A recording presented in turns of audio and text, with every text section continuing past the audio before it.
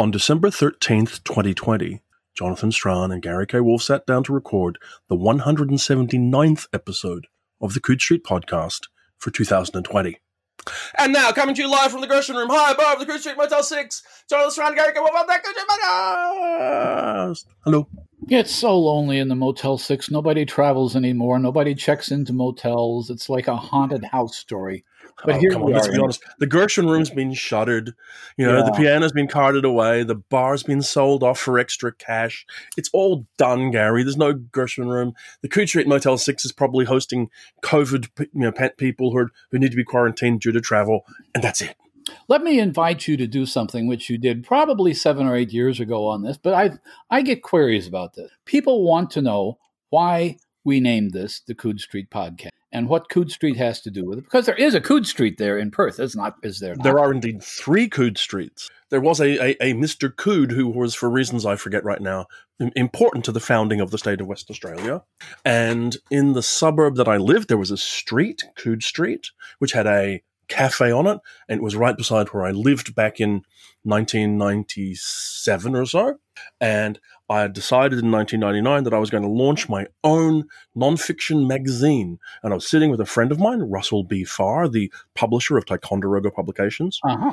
And I was saying I was going to do this nonfiction magazine, and I needed a title. And he said, quite frankly, honestly, sort of sarcastically, you could call it the Coode Street Review of Science Fiction. Uh-huh. And I went, that's actually really good. I will call it the Coode Street Review of Science Fiction. And I released 1 volume of this at the Worldcon in 1999 in Melbourne, and then went on to do other things because I just lost focus on it. But I kept the name. That rolled on through some other things. So when it came to a name for the podcast, it was like, might as well be the Coode Street podcast. Makes perfect sense to me, and I certainly had no objection to it because it sounded like, even to me, I accidentally touched my wine glass against the microphone, those of you who are wondering. But it sounded to me like something mysterious. It sounded to me like the beginning of a club story of some sort. And the Coode Street irregulars gathered in the Motel 6 in the winter of 1959. Well, the thing is, you don't have the image, unfortunately, of the cafe, because it's exactly the kind of thing, at least here, where groups of my friends and I would gather, and we would sit for hours and hours and hours talking about life, science fiction, movies, all kinds of things. So in some ways, the kind of conversation that you and I have is not completely alien to the exact kind of conversation that environment encouraged. It was a cafe conversation, that kind of cafe intellectual tradition, if you like, that stretches back, into the 18th century sort of deal. And that here in the States ended a year ago. Yes, and only very debatably ever arose on this podcast at any point at all. Well, we'll at one point return to doing podcasts. I think we did 1 or 2 podcasts actually from bars or from dealers' rooms and cons and so forth. So it's not enormously successful because of the ambient noise. But yes, it's nice. It's nice to have friends to sort of do it with. And I'm sure we'll find some theatrically appropriate way to do it. Like if we can get to a convention, maybe we'll find a thing. We'll take a table in the dealer's room and just broadcast all day with passersby or something. Who knows? But who knows when that will be? Sometime, maybe by the end of 2021. But Hey. I'm glad you mentioned that. I've got a thing to mention because I was quite surprised. First of all, hello, Coode Streeters. I know that you are the kind of people that, like Gary and I, nominate and vote for the Hugo Awards, don't we? Yes, we do. The deadline to get registered for next year's Hugo Awards is December the 31st, a mere 2 or 3 weeks from today. Really? You need at least a supporting membership to Discon if you're going to nominate for next year's Hugos. So sign up, people, if that's something that you want to do. Also, I was fascinated to see a poll put out by the good people at Discon, which is the 2021 Washington, D.C. World Science Fiction Convention, asking people, would they rather have a virtual Worldcon in August or a physical Worldcon a week and a half before Christmas? Really? And I want you to get your head around this. I mentioned this to Marianne, my wife, and she, even though she's had a long history of the field, she's like, I don't know why that's a deal. But I'm going like, can you imagine the Hugos not being presented till Christmas? That would be a considerable change in people's psyches, I suppose. And would everybody travel on, like, I think it's like the weekend, like December 18th kind of thing they're talking about? Would everybody travel to Worldcon then? I don't know if people would travel internationally. That's a week before the real horrible travel crush occurs with the holidays. I know exactly what they're thinking. They're trying to do the math on how long it will take herd immunity to reach 70% because of the vaccines and so forth. And they're guessing that by late fall, there's a good chance to have one in person. The problem is the problem they have, more for people like you than for people like me, is people have to make plans further in advance than a couple of weeks. Well, I think probably my guess is, and this is purely guessing because they've not talked about it publicly, and I have no connection to any backroom information. I've just seen these two pieces of information. It's possible they'll wait till partway through the first quarter of next year to make a decision, and then give people plenty of time to plan. Because if it is December, let's face it. I mean, I don't think realistically, internationally, I'm going to have the opportunity to even make a decision to July or August. I am very doubtful that I'll be able to go to anything outside of Australia next year at all, truthfully. I think it's very unlikely. Particularly every time my government talks about opening international borders, it's getting pushed back and pushed back. And the government, when they talk about when will international travel resume, it's like, well, we thought it would be March, and then it's like July, and who knows now, right? So if it were to be a World Science Fiction Convention in DC, and actually, I'd kind of love to try and see what it would be like near Christmas, because the mood would be fantastic. It'd be a really interesting thing to do. So I don't know, we'll see. I mean, my guess is they're going to go virtual because I suspect because there's less risk involved in that, and I think a lot of people are getting used to virtual conventions. There are people who clearly do it better than I do. I mean, I've been involved. I was involved a little bit with Worldcon and with World Fantasy, and had a good time in the few things I was involved. But I've talked to other people who really set aside the weekend, set aside several hours, looked through the schedule, went to a bunch of panels, went to a bunch of parties, and really had a good time at it.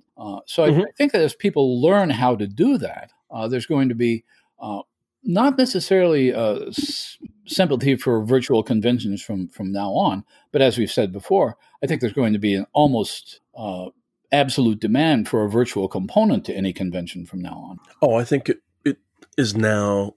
If it's not baked in, it's close to being baked in. You know, I saw the value of the Fringe convention that ran around even the online New Zealand Worldcon, and it was really interesting. And there was the Future Online Convention, Future Science Fiction Online Convention that was done. That was really interesting. I didn't get to any of the World Fantasy panels, unfortunately, because of timing. And timing really does work sort of bitterly against you when you are on the other side of the world from a Worldcon. But when it's kind of set free, it's really interesting. And in fact, the benefit to something like the Fringe convention that was run during Worldcon was it didn't happen during the standard programming. So it sort of rounded out this 24-hour rolling kind of event. So there's that. And I think I also think a lot of people who have travel issues, who have financial issues, who have disability issues, they are included in a way they wouldn't be, readily at least, exactly, because of the online component. So I think this sort of segues into something we didn't know we were going to talk about. We're going to talk you asked me leading up to this, would we talk about the year in review, 2020, the flaming trash fire mad thing that we've just lived through? And maybe we will a bit, because this sort of segues to that. It's like conventions changed in 2020. I don't think there was a single major in-person convention all year long anywhere. Or if there was, I missed it go by. I think BosCon happened in February, if I'm not mistaken. I wasn't there. But I think that I've talked to a number of people or heard from a number of people who said that was the last convention they went to. And, of course, things just shut down within a week or two after that, I believe. Yeah. And this isn't to say the other events didn't go ahead in some form, but that was that. So, sort of that flowed on to people at home, people creating work that they might not otherwise have created because they had that pandemic shut-in time, as well as those who sort of worked less for the same reason. Mm-hmm. And there have been all kinds of strange things. I mean, it's interesting. I was thinking yesterday, one of the effects, and I'm not going to say it's just the year we've been through, I think it has amplified something. The world had lived through a broadband revolution that it hadn't really thought about in some places. We were consuming media faster and at higher resolution than ever before. But then suddenly we realized, well, actually, we could work from home for this because of that ability that we had. And what it's done, one of the effects it's had, I think, is it's made the science fiction and publishing worlds both more and less diverse. Interesting. In what way less? Okay, well, I'll start with the former first, if I may. We were already on a trend to become more diverse. I think that some of the issues that were highlighted during the year, and most definitely critically, the whole Black Lives Matter movement, actually amplified urgency towards inclusion. And there's been a lot more a lot more support, I think, a lot more support and action coming through for various kinds of inclusion in terms of reaching out to writers, reaching out to artists, getting their work involved in publications. I've seen more Afrofuturism and African futurism projects than I've ever seen before this year. That's true. And more interest and focus in international work. Our own recommended reading list, not to preview it, is likely to feature novels published well outside what Locust might have considered in broad terms in the past. And that is enriching the field. However, the publishing world is becoming less diverse, and the marketing and sales world is becoming less diverse, not in terms of the demographic makeup of the people, but the structures of the businesses. Here in Australia, they know the surveys have shown something like 1.5 million of a country of 23 million, I think it is, have now shopped online regularly this year who had never shopped online before. Really? Yes. Online retailers have made an enormous amount of money during this year. Amazon, the primary online retailer for books, has increased its market share during the year. It is a bigger thing, and it is going to continue to grow almost certainly after this year. No matter how we look at it, that has undercut, for all sorts of complex reasons, the viability of a lot of in-person bookstores. Some are surviving, but a lot of independent bookstores have either closed or are in a lot of distress at the moment. Chains are struggling, so there's that happening. At the same time, we've had these mergers, including the massive merger at the end of the year that's just going through right now that involves Simon & Schuster and everybody becoming part of, I think it's Penguin Random House. So you end up with one enormous publisher controlling a huge portion of the market, and that's led to reductions in editorial staff and so on and so forth. So what you're getting is fewer people selecting books to go into fewer imprints, to fewer publishing houses, into fewer retail outlets kind of thing, to simplify. And that ends up undercutting things like the mid-list, where a lot of writers that we might support exist. It makes it, I think, in some ways harder for stuff to get out into the world. It comes down to, like, in terms of finding an audience, it may be more important that you know how to construct and manage online bookstore algorithms and metadata than it does anything else. So it's a strange time. It's reflected in the real estate market in an odd way. I was reading this morning that both in New York, for example, on Fifth Avenue, in Chicago on Michigan Avenue, there are major vacancies in retail space. We have a 3-story high Gap that's shut down on Michigan Avenue, or is shutting down at the end of the month. And while all this retail space and office space is just going begging, warehouse space is now at a premium. In other words, the shift has been from shops that carry goods and sell them to people, and from offices that have people come into the office, has shifted from that to giant warehouses where these enormous robot-like things. The thing that struck me is really odd, and I don't know why this struck me at all, is that I'm visualizing future commerce as looking like the last scene in Citizen Kane, with these giant admittedly, this is 1940, but still, these giant warehouses where more and more things are just being piled up and piled up and piled up. And it's kind of a sad thing. But the change in commerce brings up another issue, which I thought we ought to mention. And that is that in the last week or so, we've lost 2 important writers. 3. Let's see, 3 important. At least, no, sorry. Certainly two important writers, but certainly more that in terms of number of people who are important to the field. We've had a lot of sad things happen this year, but you're going to talk about people. I was going to mention, the first person I was going to mention, because it's relevant to this conversation, is Ben Bova, who I had only met a couple of times. I cannot claim to have known him at all. I did read several of his novels, and they were classic, old-fashioned, astounding novels, except for two things that I think he's possibly not recognized for as much as he ought to be. One is that I think, if I'm not mistaken, all of his Hugo Awards came as editor. And I think that he deserves credit when he took over the editorship of Analog initially for basically having saved that magazine from, let's say, late stage Campbell crankiness and turning it back into a magazine again. And then, of course, there was Omni. And I think he gave Ellen Datlow her first job. So as an editor, he's had an enormous amount of it. It was not her first job. No, it was Robert Sheckley, I thought, who picked her up at Omni. But he was anyway. He got the thing going at Omni as well. So my point is, he had a lot of influence as an editor. His novels, I don't think got read, and I don't think they get read or discussed much anymore, even though they were perfectly competent, and I remember reading some of them. But there are there's an aspect of Bova's work that's completely overlooked, and that I found fascinating.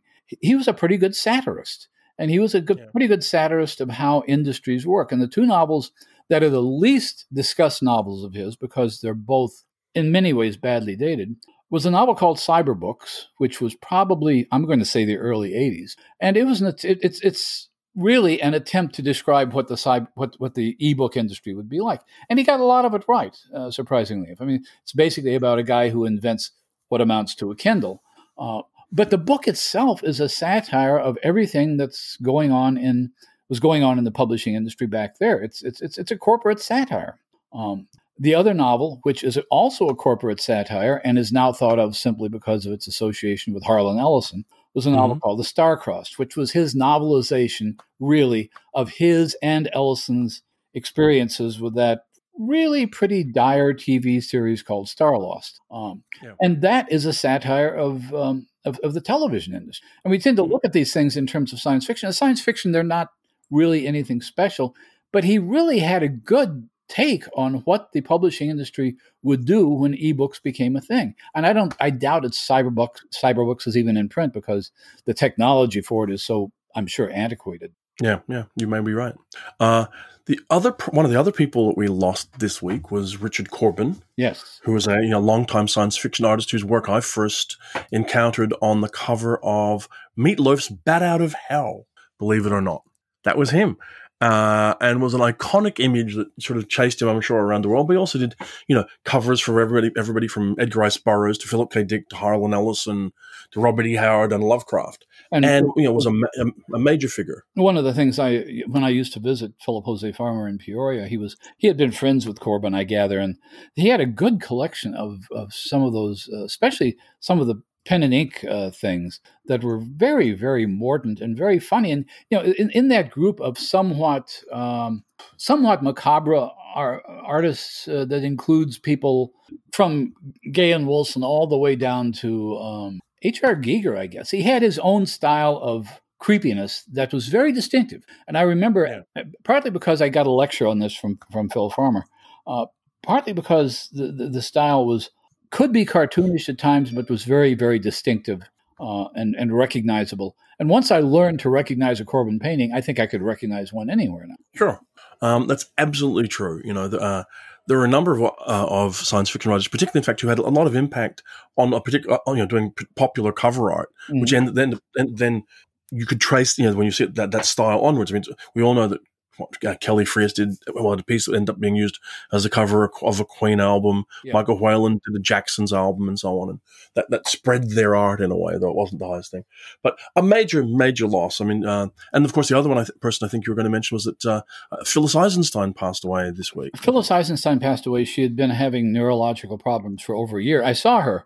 As a matter of fact, I'm thinking last year at WindyCon was the last time I saw her, and this was just before she went into the hospital, I gather. But I'd known her for decades, and she was one of those people that had a lot of influence in a lot of ways that didn't get recognized. I mean, clearly the story is probably all over the web now about her having talked George Martin into putting dragons into the Game of Thrones. And one of the Game of Thrones novels, I think, is dedicated to her. She was part of a group of writers that met briefly here when George lived in Chicago.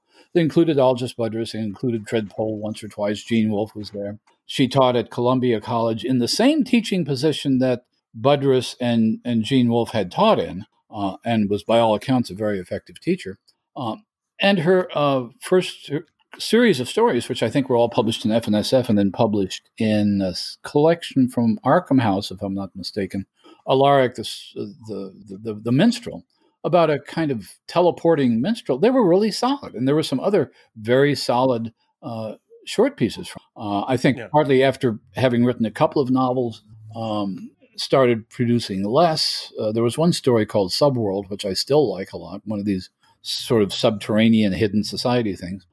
But I think between her need to work for Leo Burnett Advertising Agency and teach part-time and various other things, she wasn't able to write as much during the last 20 years. But she was somebody who was a key part of science fiction fandom for a long time in the Chicago group of fans, which I was always marginal to, but which certainly has distinguished folks like Steven Silver at the center of it, are going to miss her enormously because she had been one of the go-to people in Chicago fandom for decades. I probably met her in the, I'm going to say 70s. Yeah. Well, look, a couple of weeks ago we did the Coode Street gift guide. Mm-hmm. So I don't know how much that removes the need to talk about the year in review, since we would have talked about many of the same books. But do you feel ready to talk about the year in review for 2020? It's something that's in the air right now very much, for us at Locus and elsewhere. I had a thought about that. I started because, as you know, those of us who work for Locus need to start writing up something. I don't know what. And the first thing I started looking at the things I'd read this year. And I thought I had a pattern going. And it's one of those things where if it had been a good enough pattern, I would have made it work for the whole year. And the pattern was this, that at least a couple of months of the year, maybe every month in the year, there was a high-profile book that got all the attention it deserved. And there was another book that didn't get as much attention as we thought it was going to be. I'll give you an example. In March, possibly the most high-profile science fiction novel to come out that month was N.K. Jemison's The City We Became. Enormous amounts. Same month saw the publication of Paul Macaulay's War of the Maps, which I think is another one of the finest novels of the year, and which got relatively little attention outside the UK, and I don't really know how much attention it got within the UK. Yeah. No, I mean, do you see that's the pattern? I mean, do you have an explanation for that, or do you just think that happens to be a vagary of the publishing universe? I'm wondering about really the bandwidth for publicizing books. Is a big book like that, or another one that comes to mind, if you go back to January, the big thing in January was William Gibson's Agency. You can't ignore William Gibson's Agency, and it's really good. But another book that got a lot of attention initially the same month was Simon Jimenez's The Vanished Birds, which I also thought was terrific. My question is, do some books suck all the oxygen out of the room during a particular period of publishing? I don't know. I think like that. Well, at least within the sort of the contained world of science fiction, maybe, but not too much, because there's an awful lot of different discussions going on. I think it's whether we're paying attention to them. So, the conversation that is in January, here's Agency by William Gibson, read this, isn't necessarily impacted by a conversation about another January or February title. And, it's interesting because there's a reasonably healthy variety of science fiction fantasy novels published. I don't think it was a spectacular, year for, if you will, core science fiction at short lengths, but it seemed to be a fairly diverse year for science fiction as a whole. I mean, if you look at the best science fiction novels of the year, there's that sort of cool futurism of William Gibson. Right. There's the almost sarcastic, cozy science fiction of Martha Wells, the climate fiction of Stan Robinson, the Macaulay book you talked about, space operas from people like Kate Elliott and Alistair Reynolds. So there was climate, there's short fiction, very much actually fixated on one topic, really, which I'll come back to a little bit later. But there was a kind of real variety of books that were being shouted about by a variety of people. And that was the interesting thing. It wasn't all just the usual names. I mean, a William Gibson novel, a Stan Robinson novel, always going to get a lot of discussion in the space that we're in. And the same with Martha Wells, who's become a huge name in our field. But you also get to see people who maybe get less attention, and Charnock's, the Linda Nagatas, right, and so on. So that's been interesting. It's also been quite an interesting year for fantasy. When I look at the books that are getting most bandwidth within the people that amongst the people I talk to, they're really quite smart literary books. The Sunken Lands Begin to Rise Again by Mike Harrison. Right. You mentioned N.K. Jemisin's The City We Became, Piranesi by Susanna Clarke, which was a surprise title for the year and one that the people who've read it have raved about in great ways. Alex Harrow's second novel, The Once and Future Witches, Tamsin Muir's Harrow the Ninth, Rebecca Rowan Horse's Black Sun. Mm-hmm. All of these books have been quite different from one another, but have managed to seize the conversation at some point during the year. It's been a really interesting year for science fiction and fantasy noveling. Well, I'm certain you're right, because there is such a broad range of discussion across the web and across podcasts like ours, online zines and that sort of thing. I guess what I'm thinking when I talk about Oxygen is what gets attention beyond the usual suspects. For example, you mentioned the Alex Harrow novel, and I don't know why I got fixated on why things came out in the same month, but same month as that was P. Djeli Clark's Ring Shout, which it seems to me is getting a great deal of attention and deserves a great deal of attention. It's a very different kind of book. And for that matter, it's a very different kind of book from any other novel published this year. But is it known outside of our circle of genre readers? It is? Yes. Okay, good. I think Ring Shout has Ring Shout's been, I think it was optioned for television just recently, I think they just announced. And it has got major mainstream attention. It's been in the big newspapers, all that kind of thing. So, in fact, there were two novellas published by Tor.com this year that I had nothing to do with, so I hope I can appear at least mildly objective, given my connection to Tor.com, which really bookended a whole conversation. There's Toshi Onyebuchi's book, which came out in February, Riot Baby, and then Ring Shout, which is I think September, October, from P. Djeli Clarke. Those two books, in a sense, help encapsulate a really vibrant conversation in that space, and the whole Black Lives Matters kind of space and everything else, as well as being incredible pieces of fiction.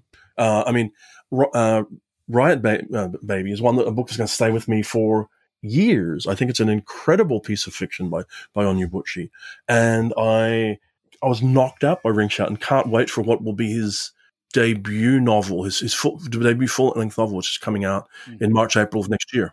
Well, I find this encouraging. Like I say, you may be more plugged in than I am. But you mentioned Piranesi, for example. I'm going to go back to my month-by-month thing. And a lot of this has to do with who publishes what. Now, obviously, and who's expecting what. You mentioned the Susanna Clarke thing. People had been waiting for, 20 years and expecting something completely different, which may have disappointed people who wanted, Jonathan Clarke and Mr. Strange, just some variation on the original. But it was really delightful. But it came out the same month as a book which I liked a lot, very poetic fantasy by R.B. Limburg, called The Four Profound Weaves. And it's a lovely, fantastic book. Stylistically, it's just gorgeous. It came from Tachyon, which has been having a really good year in these things. But again, it's a fantasy which may actually have the marketing may not have done it too much of a favor, where it talked about the first full-length work set in her bird universe, which I had no idea what her bird universe was, what their bird universe, excuse me. And I looked it up. I read a couple of their short pieces. It's fine, but you don't need to know anything about R.B. Limburg's bird universe to appreciate this novel. Yeah. It's an absolutely lovely fantasy novel, which I think has been somewhat overlooked. Maybe not. I'd like to think it's not as overlooked as I suspect, but Who knows? Well, I guess we're going to. One of the interesting things is, I mean, I hope it is sold well, and I would join you in recommending it. But you really never know how these books are received until well into next year, sort of thing. I hope people will seek it out on some of these other books we're talking about. I know that it always sounds, I think, when people are recommending books, and particularly for awards and that kind of thing, there's that tendency to get that whole slew towards worthiness as opposed to necessarily enjoyability. There's a lot of popular fiction that quite often doesn't tie in or the same way.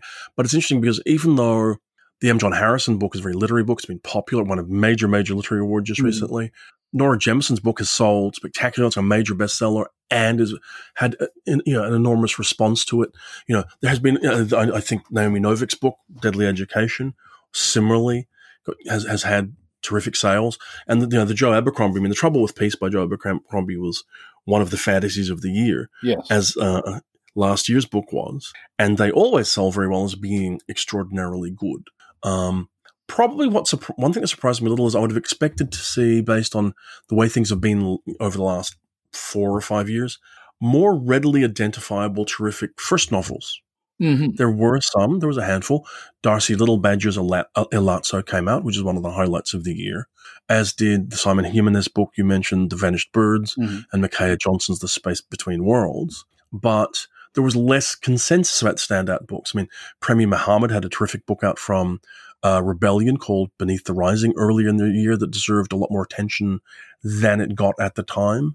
I spoke during the 10 Minutes With series to Andrea Stewart, whose debut The Bone Shard Daughter came out, and it was a terrific book that also deserved more discussion. And I know you've read Gautam Bhatia's The Wall, which was a debut. Which is okay, it apparently got a fair amount of attention in India, but it's a good example. It's an extremely original, it's very literary, it's very even legalistic. I mean, who would have expected an epic fantasy to end in a convincing courtroom drama, which it really does? And but again, I think the visibility is an issue here. You can find the book, but it's not the sort of thing that has gotten a lot of attention on its own.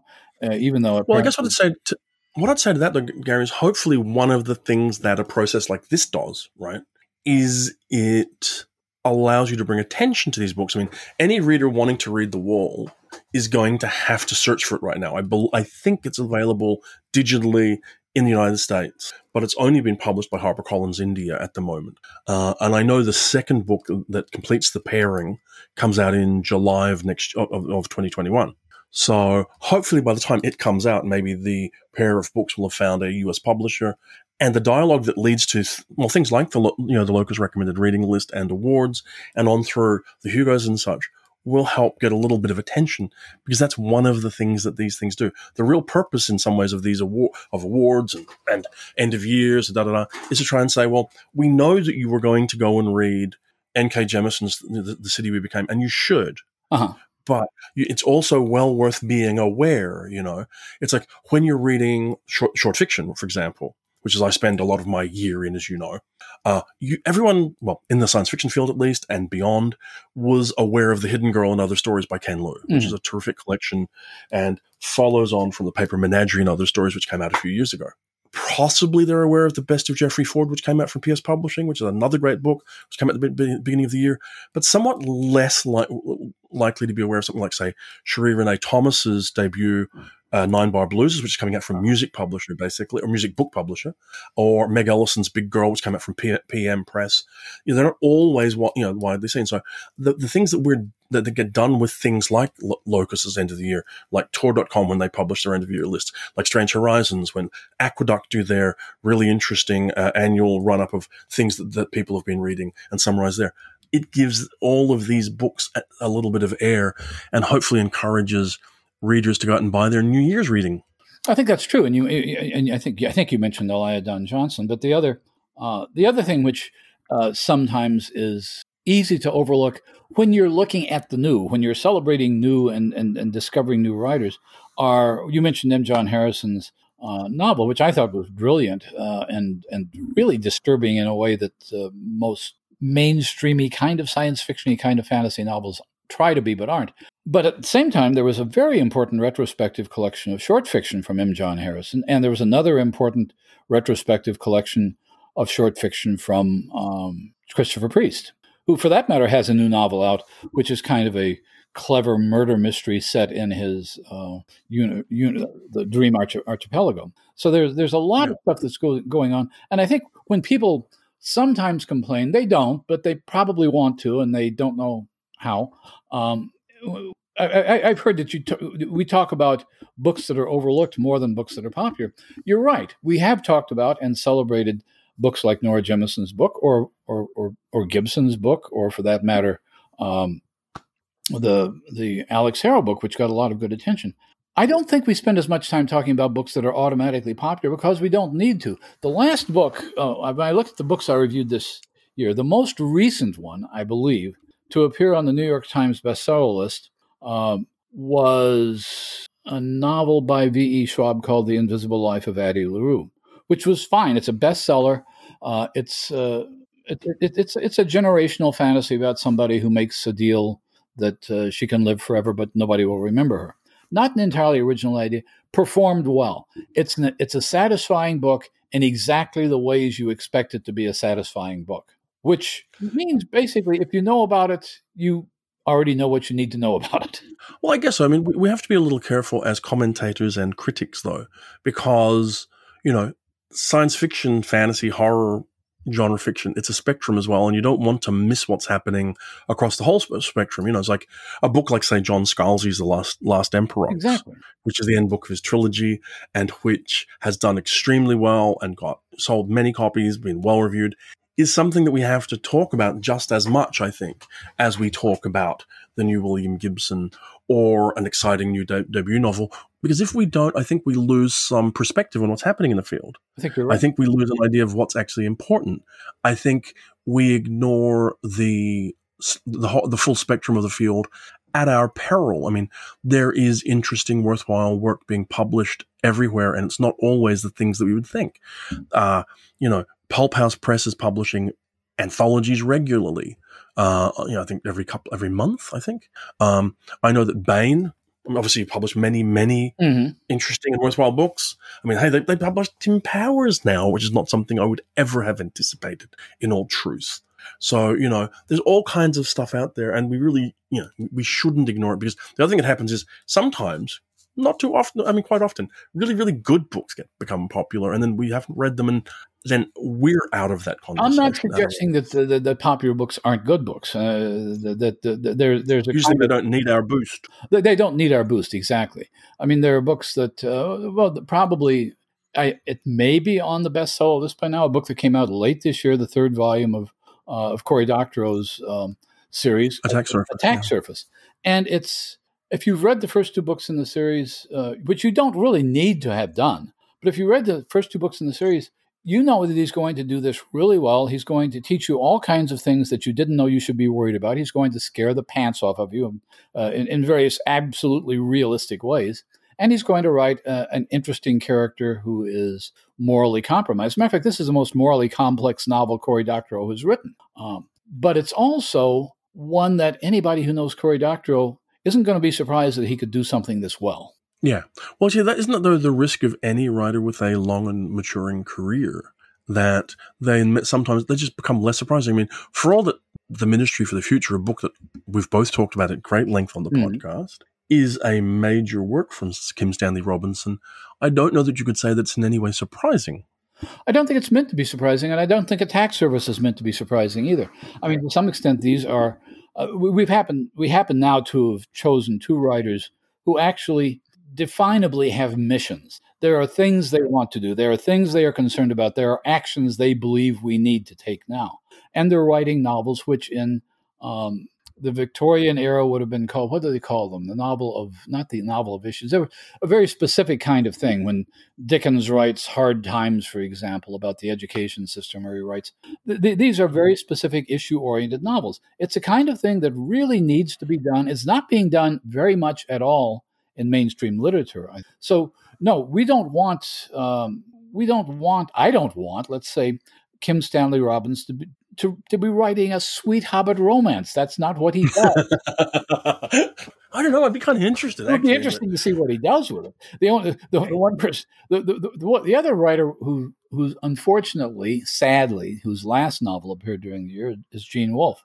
And I can see Gene Wolfe writing a Hobbit romance that would be completely devastating an inch below the surface. But I remember talking about the idea of Gene writing a Star Trek novel, which was yeah, I know. I had a conversation with him about that once, and his response was, "I bet you don't think I can do it." And I thought, I bet he could have done it. He could have done it. Of course, he could have done it. There's one book where actually I want to mention, because you and I don't usually talk much about horror. Mm-hmm. It's not usually something I read a lot of, but more than, I think there was actually two. There were two horror novels that I heard more about than any others in years. Saga Press published Stephen Graham Jones's The Only Good Indians, right, which I had Paula Garan raving to me about in email at one point, and which overwhelmingly has been the most acclaimed horror novel of the year. In several years, I think. Yeah, and is a book to definitely seek out, and a great gift for a horror fan near you. And the other ones, just let's hit the microphone, Jonathan. It's Klutz Day.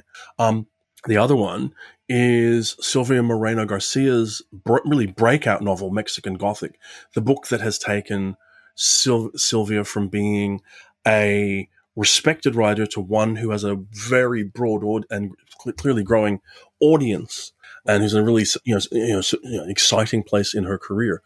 She had two books out. Untamed Shore also came out earlier this year, and I think there's a new novel coming out next year, I think. But I also see she's just stepped down as an editor of The Dark, which she's been co-editing with Sean Wallace for the last handful of years. Mm-hmm. And so now, just to focus on her career, the book has been sufficiently successful. So that's great. And both of those books sound like they really do stand out.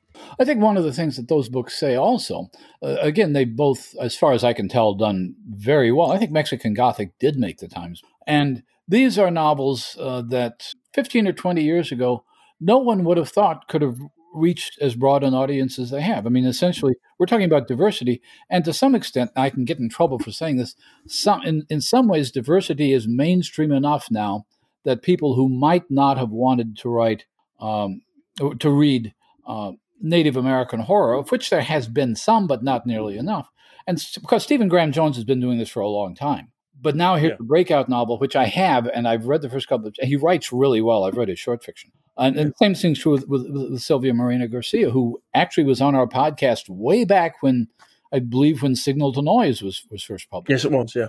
And again, these are writers who have been working steadily at something which finally hits a much larger audience and a much more deserved audience than they ever have before.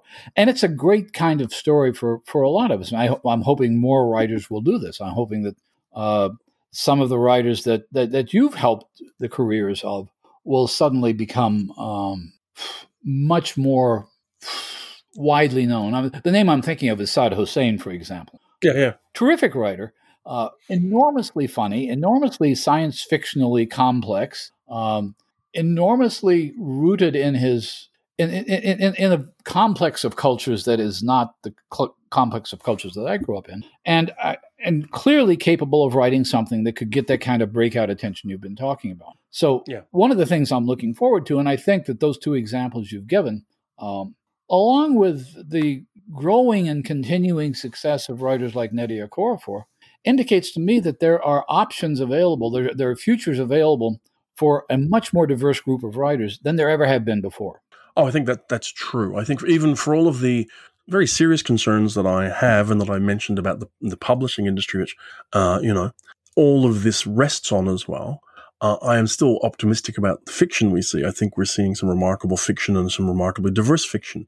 It's interesting that in the discussions that we're having about the end of the year, one of the books that keeps coming up at the anthology level is a book that came out from Aurelia Leo Press, which is Dominion, an anthology of speculative fiction from Africa and the African diaspora, which is one of several books that are in that kind in a space that's presenting a regional, the best regional fiction from an area. So in this case, it's like from Africa, from the diaspora. Right. And it's an interesting, diverse book. It's done well. It follows on from things like last year when we had Broken Stars, the Ken Liu book, and there was also that, there was the I forget the publisher's name, but there was the book of Korean fiction that was translated last year. There was also this year when Wole Talabi did his African Futurism anthology, which came out on brittle paper online. So there's been a bunch of those kind of things. It's been an interesting, diverse time. I will say, Go ahead and finish your thought. I'm sorry. I was going to say that I will say, if we're talking about anthologies for a second, probably the most lauded reprint anthology of the year was the Anne Vandermeer and Jeff Vandermeer's book, The Big Book of Modern Fantasy, following on from the Big Book of pretty much everything that they've done in the past, from time travel to weird fiction to science fiction, and all kinds of interesting stuff. So, and an anthology which was pointedly wanting to redefine the history of fantasy in a much more broadly multicultural way than it traditionally had been, as the science fiction anthology. On one thing that made the whole year more confusing was at short fiction levels was, I think I saw 3 separate projects based on the new Decameron. Mm-hmm. I know that the New York Times put together a special issue that has become a published anthology issue through Scribner's of the Decameron project. Jo Walton oversaw publishing 100 pieces of fiction through her new Decameron through Patreon, and there's another one. And the other thing is that right now, we talk about ideas going through science fiction. If short fiction is the lab that we talk about it being, it's robots. Robots and avatars are the absolute number one thing. And it's really strangely ironic because it can't have been affected by the pandemic because it predates the pandemic. But, there was Anne Vandermeer's Avatars. There was my Made to Order. There was Avatar Indian science fiction. There has been science fiction stories with robots and avatars in pretty much every major venue that I can think of all year long. Well, I was thinking, because it showed up on Twitter, I was reading Alec Neville Lee's Twitters, and there are a fair amount of Avatar and robot stories in your year's best as well, including Alex. I don't remember the title of his story, but it's a wonderful subterranean At the Fall. At the Fall, yeah. So that seems to be a trending topic. I was going to mention when we use terms like diversity, it's a term with many different meanings. And I think that when you mention, for example, African futurism, and Nnedi Okorafor has absolutely convinced me that African futurism and Afrofuturism are two different things. The coinage of the term Afrofuturism 20-some years ago now really referred to African-American fiction that dealt with science fiction. It was not necessarily African futurism. And so she's talking about African-based futurism. I said this actually in my review of the African Futurism anthology. I have no problem with Afrofuturism referring to what it refers to, or with African futurism referring to what. I do have some problems with the term futurism because I think that really constrains what science fiction does, and not all this stuff is science fiction anyway. And I think it also doesn't necessarily actually reflect what happens. When I read, when I've read some of the Afrofuturism projects that have been published over the last year, quite often the future element is not really there. It is a broader term for science fiction. Dominion, for example, which is speculative fiction from Africa, the diaspora, is not particularly focused exclusively on futurish things. So it's more complicated than that. But. Yeah, and the term futurism itself, it sounds like an old-fashioned term to me, doesn't it? Futurism is what they talked about in the 50s and 60s. There was a magazine called The Futurist. Futurism was popular mechanics showing us our jetpacks. It just strikes me as an arc. But I don't think we should be too surprised about the future element, though, Gary. We've just about made it through a year where we began to doubt how much of the future we were going to have. And there's the other thing, which I have not argued before. Futurism, before it even became a thing in sort of pop psychology and Alvin Toffler stuff, futurism was a movement in Italian art around the time of the First World War, which involved not necessarily new technologies, but involved absolutely rejecting everything in the past and starting over from now. And that idea of futurism, which I don't think is what lies behind either Afrofuturism or African futurism, is an interesting one, but it does reflect something that I think writers in all kinds of literary communities that traditionally had not dealt with science fiction, they are to some extent declaring rebellion. I mean, if you go back to the early days of Samuel R. Delany, for example, he was consciously broadening science fiction and moving beyond what science fiction had been. I think N.K. Jemisin is doing that today. I think Nadia Okorafor is doing that today. I think some of the writers we see from Asia, China, India, Japan, and so forth are deliberately reacting against the realistic traditions of their cultures, of their literary cultures, I should say. And this is an idea which is not entirely mine. It came up in the introduction since I did last year. I read the Korean anthology. I read a couple of Chinese anthologies, South Asian anthology, an Israeli anthology. Almost without exception, the introductions to these books talked about how the literary culture of our country, of our nation, has looked down upon fantasy, even though they would then go on to point out there's a huge tradition of fantastic literature that goes back thousands of years. So there's kind of puzzling attitude.